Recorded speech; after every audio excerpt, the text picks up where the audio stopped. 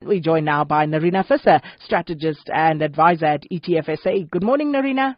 Good morning, Sakina. Good morning, all the people of Mzansi.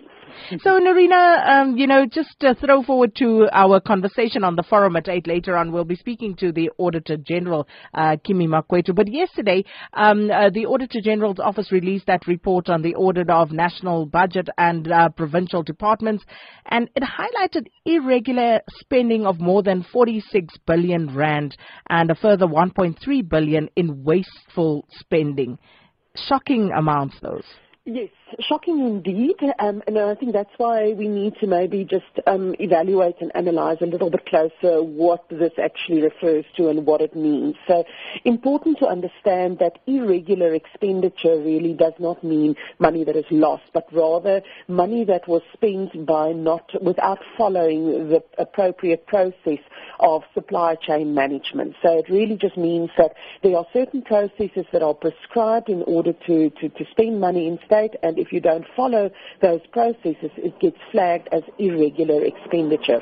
So another important thing for us to remember was that exactly because of these sort of situations, the new centralized procurement system was put in place earlier this year. It was announced in the budget in February, and this report still references the financial year which ended in February 2016. So we would certainly want to see this number come down dramatically in the current financial year, but of course that remains to be seen. I think what is also important to see is that is who's sort of responsible for this irregular expenditure, and I think that's where it starts getting a lot more interesting. Just over half of it, just over 50% of it, was actually just coming from 6 different audited entities, and those were PRASA, the Passenger Rail Agency, the KwaZulu-Natal and Mpumalanga Health Departments, the Road and Transport and Human Settlements Departments in Gauteng, and then the Department of Water and Sanitation. So it also provides a good almost blueprint to say these are the specific entities where those processes obviously need to be scrutinized a lot more closely, and to see whether any of those irregular expenditures also potentially included the inflation of actual or inflated prices that were paid. So if you don't follow the due process, you don't know what else might have gone wrong in that whole process. The fruitless and wasteful expenditure was also 14% higher, and again, PRASA and Department of Water and Sanitation come up in terms of that.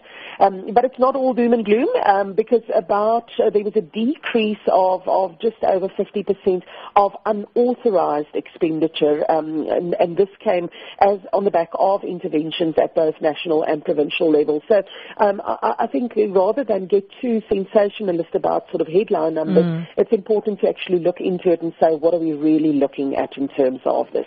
Absolutely. And then earlier this week, Nerina, we spoke about the poor state of the South African consumer as evidenced by the results of the JSE-listed retailers such as Truworths, Woolworths and Mr Price.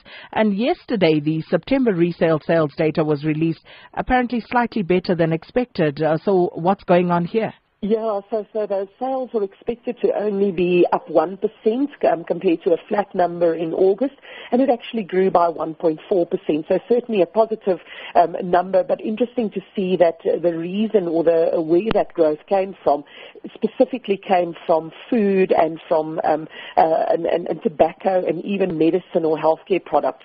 When you look at the contraction that we see in the sales of clothing and household items and so on, that is exactly in line with the results that we saw from the JSE-listed companies. So it is our clothes retailers, it is our furniture retailers, even the building retailers that are the ones that perform very poorly and reported poor results. Yesterday we had results out from the SPAR Group, an excellent set of numbers, a food retailer, and confirming therefore that, even when times are worst, you still have to eat and you still have to drink, and interestingly enough, tobacco sales also still up, so I guess you still have to smoke as well. well. So we feel for those people. Some of those habits need to go. But easier said than done, of course, if you're not affected by it. Indeed. But disposable income, Nerina, that's affected from month to month by the change in petrol price, for example, and in recent times that's been increasing rather sharply. So what are the chances that we will see some relief in December as you hear my voice going down? There's a chance. There is definitely a chance, but I must stress it's still just a chance at this stage. So it could be as much as 50 cents in December, which would be great, I think, for anybody that will be traveling over the December holidays. But that is definitely going to depend on what happens to the oil price and, of course, what happens to the rand dollar. So if we just look at the oil price, we saw that the oil price spent most of October above the $50 a barrel mark, and that was one of the reasons why we saw the increase earlier this month. So far in November, it spent most of the month below the $50 a barrel mark, so certainly stronger than it was in October.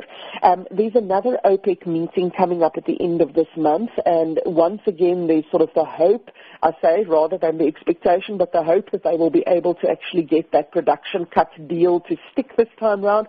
But, we've seen this movie a couple of times, so I'm not holding my breath, which means that's good news for the petrol price, because hopefully then we'll see the oil price staying relatively low. Certainly yesterday, U.S. oil inventory numbers that were released, much higher inventories than expected, and that certainly pushed the oil prices down. Of course, as far as the rand dollar is concerned, well, your guess is as good as mine. So if we can keep relative strength in the rand dollar, if it doesn't weaken dramatically from where we are at the moment, then yes, we should be getting some petrol price cuts in December. Well, Nerina, we're going to stick with you on this one, and we'll talk again tomorrow morning. Thank you so much. And that was our market analyst, Nerina Visser, who's a strategist and advisor at ETF SA.